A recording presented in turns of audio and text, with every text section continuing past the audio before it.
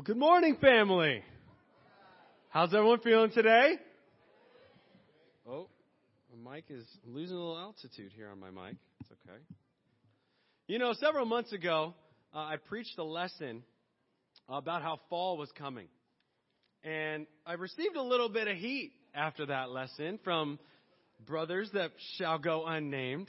I was really wanting to just and say their names, but I actually won't do that. Because, I said, fall is coming. And then for 2 weeks, it was 100 degrees. And it became that I am the groundhog of fall now. That, whether Chaz makes a comment or not, fall will come or not. And then a month later, the world was literally on fire in our, little neck of the village. And so it was funny to think about how I've jinxed the fall season in some ways in my preaching. But this morning, I can, with much more confidence, say, Thanksgiving is actually coming.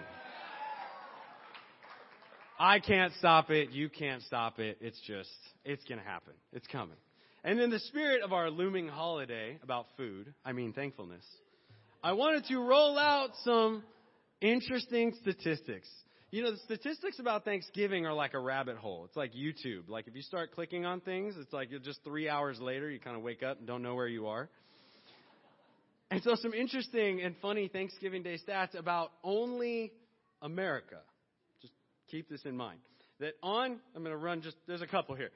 On Thanksgiving Day, 50 million pumpkin pies are going to be eaten. 50 million. I think, if current census record is correct, that's more than the people we have in California. More pies than people. 46 million estimated turkeys are going to be eaten, which, if you average out, your average turkey weighs about 16 pounds. That's 736 million pounds of turkey are going to be eaten, roughly, which is a little bit heavier than the Empire State Building. So Americans are going to eat the Empire State Building made out of turkey. That's just staggering. You think of visually, that's the average person on Thanksgiving Day is going to eat 3,000 calories at Thanksgiving dinner alone. And it's about, because the range is anywhere from, on average, 2,500 to 4,500. So they try to find a happy middle ground of 3,000. Which, if you're thinking I'm going to work out that day, so, or I'm going, Tim Nasser, I'm going for a nice 16-mile run that morning, which I think he is, to kind of work out some space. If you were to run at a casual, 11-minute mile. You're not trying to win any records. I'm going to go run some 11-minute miles. At that pace, it would take you roughly 10 hours and change to work out that 3,000 calorie dinner that you ate, which is the equivalent of running 2 marathons, or as the amount of time it would take you to run 2 marathons. So that 1 marathon or 16-mile run isn't going to save you from that 3,000 calorie dinner.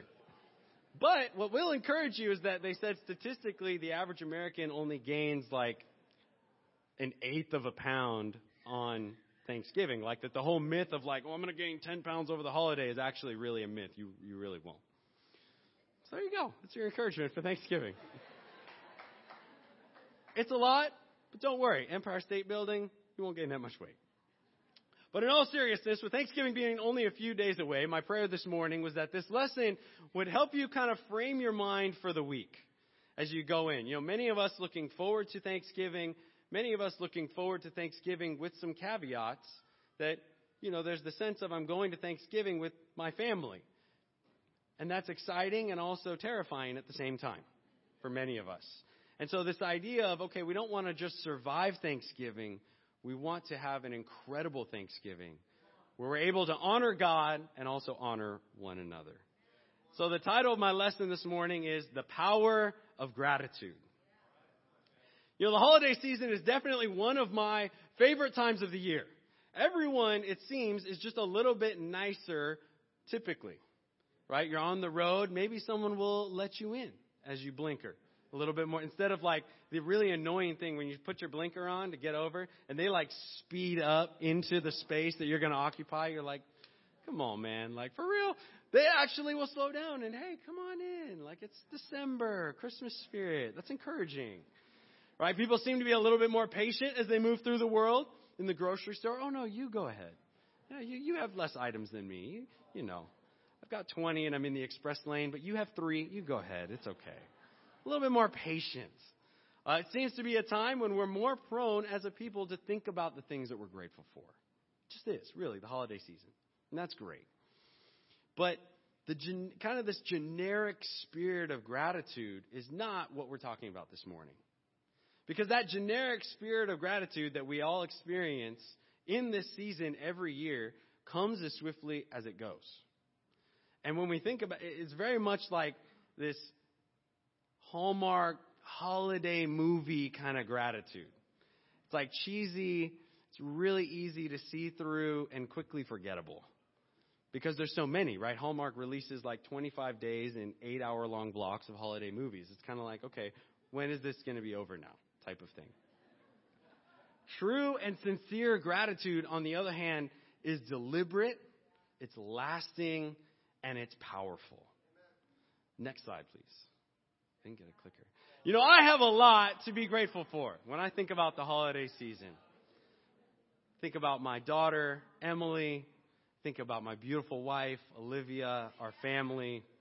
You know, and when I sit down and intentionally start to think of how lucky I am. You know, I think about my daughter and her personality and how she loves adventure and will follow me around the house and she wants to know everything that I'm doing. Or, you know, one of our favorite things that she says is when she was really young, you know, we would ask if she wanted us to pick her up. We say, Em, do you want us to hold you? And so then for now, whenever she wants us, you know, hey, pick me up, she doesn't say pick me up. She says, hold you. And it's better by about 1 million when it's hold you, daddy. You're like, yes, I will stop whatever I'm doing right now and I will pick you up. Right? It's the baby talk. I mean, it's just those moments that hit you when you think of those things. Man, it's incredible. It's amazing. When I think about my beautiful wife and how deeply I appreciate her, how I admire her conviction, her love for people, her deep love for me, the fact that she's absolutely my best friend. Right? When these are things that I'm intentionally considering throughout the day, the entire ecosystem of our house could be imploding, but it's okay. There's a level of steadiness to my heart, to my emotions that occurs when I'm living in this place of gratitude. You know, gratitude humbles us, and it moves us to live in this place of humility. It's the words that David said in 2 Samuel chapter 7. If you turn there. In verse 18, it says, Then King David went in and sat before the Lord. And he said, Who am I, sovereign Lord, and what is my family that you have brought me this far? And as if this were not enough in your sight, sovereign Lord, you have also spoken about the future of the house of your servant, and this decree for a mere human. What more can David say to you? For you know your servant, sovereign Lord. For the sake of your word and according to your will, you have done this great thing and made it known to your servant. How great you are, Lord! There is no one like you, and there is no God but you, as we have heard with our own ears. Man, this is one of my favorite prayers of David. Because despite all of his victories, all of his accomplishments, he comes before God on his knees and says, man, who am I? And what is my family that you have brought me this far? There is such a humility and a gratitude. He recognized that in God, he had everything he needed. Everything he could want and more. Gratitude has the power to heal in despair, to cope with crisis. It is the fuel of our spirit. It has the power to give us peace, to reframe our thinking and our perspective, to where God wants it to be. But we have to decide to be grateful. Gratitude doesn't happen on accident. And it cannot be simply a feeling. Gratitude has to be our decision. In 1 Thessalonians 5, verse 16, Paul writes, challenging passage. He says, rejoice always. Pray continually.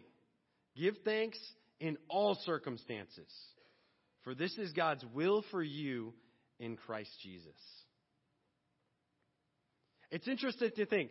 God's will for you is that you would give thanks no matter what. God goes, are you in suffering? Are you in time of good? Are you in kind of a middle ground? I don't care. Give thanks in all circumstances. You have plenty of reason to. It's this idea that proper gratitude continually reframes our thinking. It's not like a temporary shift where you go from kind of your normal state of being into this grateful place and, oh man, I'm so great. Wow, everything looks awesome. Bro, I love you so much. This is so great. But then you kind of go back to normal. God goes, no, that's not my will. My will is that you actually make this a permanent spiritual residence, that you live in this place of gratitude. Next slide, please. Gratitude changes the lens that you view the world and operate through the world. It frames everything about how we look at each other, how we look at our circumstances, how we look at our lives. When you make a decision to be grateful, you see things and operate out of a place of bounty. Right? When we look at that table, man, that is a humongous indicator of our feelings of gratitude. Because when you're overflowing with gratitude, it just pours out. It pours into your conversations. It pours into your actions. You start out, how can I give more? How can I give this? How can I give my time? How can I meet this need? How can I go over here? Like David, you sit back and go, God, who am I that I'm even here? I'm fired up. Like, what more can I do? What more can I give? Because you're so connected with how God has provided for you, how He's reaching out to you.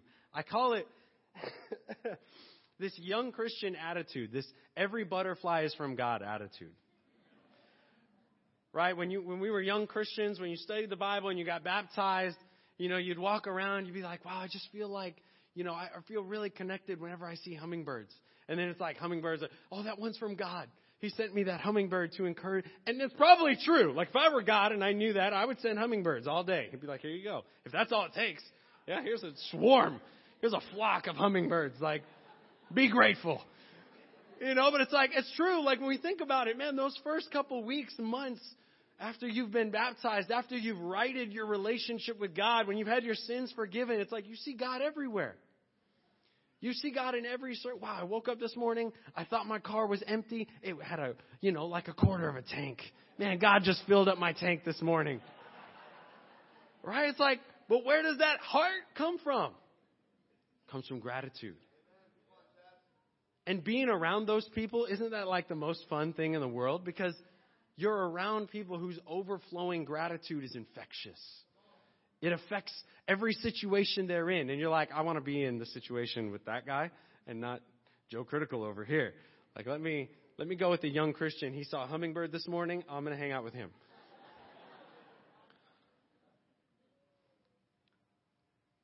I love superhero movies, and there's so many applications to all those things, but DC hasn't come out with any like really, really good ones since Wonder Woman, Aquaman, kind of the fiasco there. But Superman is always fun.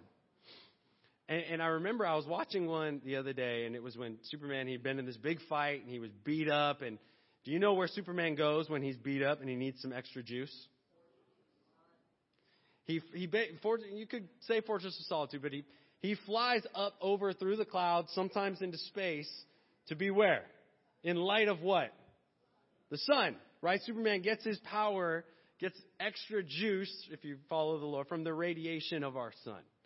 And so, like, he'll be messed up, he'll be mangled from having and he'll fly up there, and the sun will hit him, and it's kind of like, oh, okay.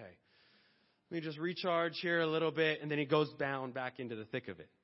And sometimes we can look at that, and that is the way that we approach our gratitude. Where we're in the thick of it. Oh, man, I need to go. I need to get some gratitude, recharge. Okay, I'm going to go back down. But the place that you live is the place where you're beat up. Is the place where you're constantly fighting, right? You think of Superman living on Earth. He lives where all the problems are. And that's not where God wants us to live. You think about, okay, what if Superman had a house in space in full view of the sun? How much different would everything be? If his normal state of living, his normal place where he existed was where he was constantly getting it from. And then when it was, I actually need to go do something now. I need to go engage with the conflict. I need to go engage with the suffering. I need to go engage with the relationship. Let me do that. But then I'm going to go back to where I live, where my recharging is happening. And this is how, when we're spending time with God, when we're connecting with what God is doing, when we're living in this place of gratitude, that's what your life becomes like. It's like you go off and your heart, your spirit is living in this place where God is consistently pouring into it. And where you're in touch with God, you're being refreshed with God because you're so connected to, wow, God is doing this, and this is what He's done for me, and wow, this is how He can help you. And then you go down to earth and you spend your time. This is where I'm engaging with my family. This is where I'm engaging with, but I don't live here emotionally. I don't live in the conflict zone emotionally. I live over here. And this is where I come down to engage. But do we choose to live here? Because again, gratitude is a decision. You get to choose whether or not you want to live in the place where you're constantly being restored, or you want to live in the place where you're constantly being drained. And we have to make that decision. Being grateful, choosing to be grateful is lasting. You make a decision, and I'm going to deny the sorrow. I'm going to deny the despair of the world. I'm going to choose to see God. And I'm going to choose to see what God is doing and what He's done and what He wants to do. And I connect with it and I feel it. But I'm with God in this. Your heart is steady and unflustered in the storms because that's not where you live. You live on planet gratitude, I guess you'd call it. Call it planet gratitude. But it's a decision. Feeling grateful is an emotional thing. Right? Just like the holiday season, people feel great. Oh, when it's November, man, the grateful feelings, they start flowing. I got let in. My feeling of gratitude is dependent on that guy at the express lane or that guy when I put on my blinker. It's dependent on whether it's November or December, because come January, the grateful feelings, now it's like resolution time. Now it's like going to the gym. I got to see how long this will last time. That's not grateful time. Right? It's like, but if we're honest with ourselves, that's really the way that a feeling of gratitude is coming and going just as easily. It's temporary. It's unstable. And when we don't make a decision to live where our gratitude is, you live in a place of scarcity. You operate and you see the world out of a place of scarcity. Next slide, please. I love this. If you've seen Zoolander, right? He goes and they show him the model of the school, and they're like, it's going to be, he wants to build this institute with all his money. And they're like, it's going to be great. This is where the kids are going to play. And he's looking at it, right? And he's supposed to be kind of this ditzy model guy. And he goes, what is this?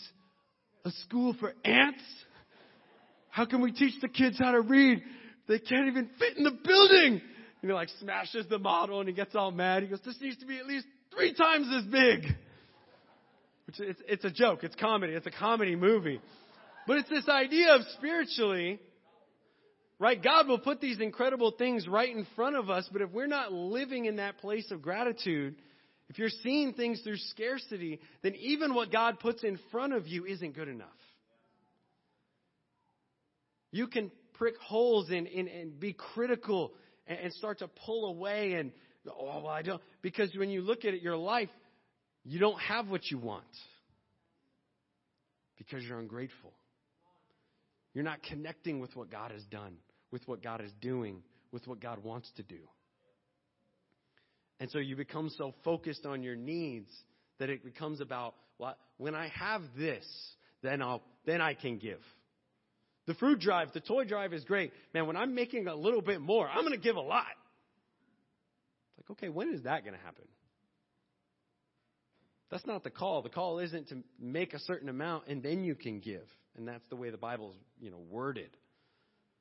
It's no giving thankfully, as Mike said, out of the things that God already owns. It's an issue of our hearts, not an issue of our wallets. But do we live in that place of scarcity? When we sing that, I've looked on the lineup this morning because as I was writing this, I wanted to see if Christ is Enough was going to be on there. And lo and behold, Duke sang it before we came up. And again, there was a time when all of us would have for sure at any point said, Christ is enough. No matter what is going on in my life, no matter what suffering is happening, no matter what's going on with my family, God is enough. That's it. If I only had that, I would be happy. But even now, it's hard to say that sometimes. Like we can get to this jaded place in our hearts where our lives are scarce and where Christ is enough. Yeah, but I'm still not there yet. And that's a scary place to be in when we get there in our hearts. What do you think your holiday, let alone your life, would look like if you decided to live on Planet Gratitude? How would that change the way you interact with your family this Thursday? How would that change the way that you interact with your coworkers? How you interact with just the people that you exist with in your life? To live in that place where you're constantly being recharged. Guys, that's got to be where we go. We can't just make trips there to visit every now and then. That's got to become our new area code, is living in that place with God. Because once you've decided to be grateful, next slide, please. Oh, next slide. You've got to express your gratitude. Right? As we talked about, man, when you are overflowing with gratitude, you can't help it. It just pours out of you. Do we express that gratitude? In Colossians 4, I tried to find one of Hunter and Emily, but Hunter and Emily are still in the kind of like that's the way they hug. They get so excited and they walk, they run up to each other and they're kind of like, and then they keep going and they keep running. It's funny. So I had to grab two generic kids who are also wonderful, I'm sure. I'm grateful for them and their presence in this slide. In Colossians chapter 4, verse 2, the Bible says, devote yourselves to prayer, being watchful and thankful. That we are called to be devoted to thankfulness. And part of that isn't just, again, making the decision, but it's how we express our gratitude. Are we devoted to that, to expressing that to the people around us? This one is the harder one, can be the trickier one. Because like we said in the beginning, many of us going home for the holidays or going to celebrate the holidays with the people around us is trickier, is more challenging. Because no matter how grateful you may feel, you may be spending time around family members who are suffering, who are experiencing loneliness, loss, where maybe they're not feeling the warm, fuzzy feelings towards you that you are feeling towards them as a result of what you're feeling because of God. Where maybe it's going to be a tension-filled household. Maybe you're already anticipating and dreading a little bit of what it's going to be like to go home. I can relate to that, going home to my family. There's times, years when we've gone and when there's tension and it's uncertain and you're going in with the best of intentions, but man, how do I execute this? How do I express this in a way that it doesn't just get rubbed off and then, wow, that's a hit to my heart and what I'm feeling? But it's these situations that God has absolutely called us to shine with our gratitude. Where you've been equipped with your gratitude with that for exactly these moments. When you go in and maybe you're going to receive nothing, but you're called to give everything. You're called to pour your heart out. You're called to meet the need, to give 100%, and to let God do the rest. See, the incredible thing about gratitude is even when we sit down and think of the things that people have done for us, even the small, innocuous things have a great impact. You know, I wanted to lift up one of our teens, Haley Bloomfield. It's a small thing. It's an innocuous thing. But Haley Bloomfield has never failed, not one time, to come up to me after a teen devotional and say, "Thank you for this teen devotional. It really means a lot." And then, she runs off to her, runs back to mom and dad or whatever. But I'm telling you, not one time. And I sat down and I actually thought about this statement. Not one time has she not come up to me and give me a hug and said, "Thank you." Come on, Haley.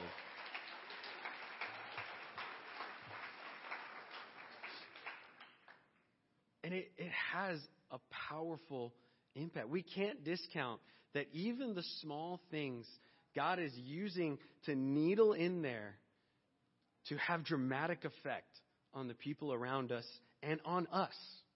Those little things affect us just as much as God is calling us to affect those around us. There is incredible value in making effort to express gratitude to somebody else. And there are things that we can sit back and go, "Man, okay, what is stopping me?" Well, the fear. Oh, well, I don't know if it's going to be reciprocated. And I want to challenge you guys as you go home for the holidays to put those things aside. To maybe on the drive there, pray and get your heart prepared to get nothing back. Tell yourself, okay, I'm going to go into this holiday, me and God, and I'm going to pour out 100%, and I'm going to let God take care of the rest. And I'm just going to see what happens. I'm going to drop bombs of gratitude, and I'm just going to see what happens to the landscape after that. And let God do the heavy lifting. And don't make it up in your mind. Decide not to be offended. Decide not to take it personally, just like you've decided to be grateful. You know, when our gratitude is tested is when it's absolutely most essential. In Ephesians chapter 2 and verse 19, the Bible says, "Consequently, you are no longer foreigners and strangers, but fellow citizens with God's people and also members of His household, built on the foundation of the apostles and the prophets, with Christ Jesus Himself as the chief cornerstone." You know, guys, what we've been given is overwhelming. Even if this is your very first time visiting with us for church and you're like, "You know what, it's Thanksgiving, I'm going to go to church. It's that time of the year." Man, we're so excited you're here. Because you've come into something that's overwhelming.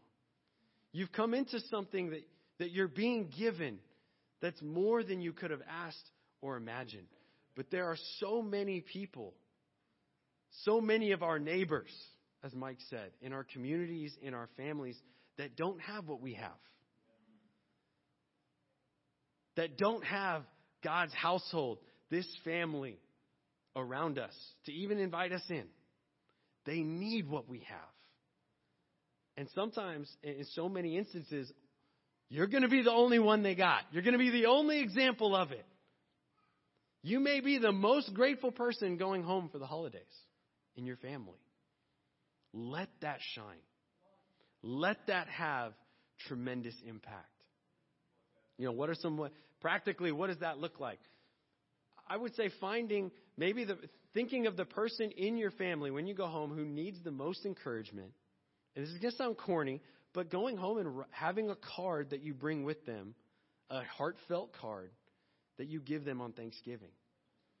Doesn't have to come with a present, Christmas or birthdays aside, but just a card where you express, "Man, what am I grateful for?" Better yet, a conversation. You go home for the holidays, sometime after the meal, you pull them aside and you just have a talk. I remember, I think Ron challenged me to do this with my mom one year. I think it was last year. And I went home and I pulled my mom aside. And my mom specifically has been a source of some of this conflict between her and I. Our relationship has required a lot of work over the years. And so I went home feeling a lot of tension on this holiday, and I pulled my mom aside in the kitchen after the meal, kind of as everyone was watching a movie. I kind of waited until the night was winding down, and I sat her down, and I had spent some of that day beforehand writing some things down. Because I wanted to go in with some intentionality. Not just, Mom, you're great. You cook great food. You took care of me for a long time. You want things to be. And so I tried to think of three qualities of my character that I was really grateful for, that my mom had a hand in instilling in me growing up. And I remember telling her that I felt like I was a hard worker because of her. My mom had suffered a tremendous injury as a child that I think gave her something of a learning disability later. She talks about, when we were growing up, how incredible she was at math. And she would tell me that after this accident, math became an extremely difficult subject for her. How things it required a lot more of her attention, a lot more work to do things that before had been easy. And so I remember just telling my mom, Mom, seeing your example of hard work, I feel like growing up, you constantly pushed me to work hard. I remember telling her, Mom, you constantly pushed me to be responsible. You challenged me to a level of responsibility that I was not comfortable with yet and probably should not have been prepared for.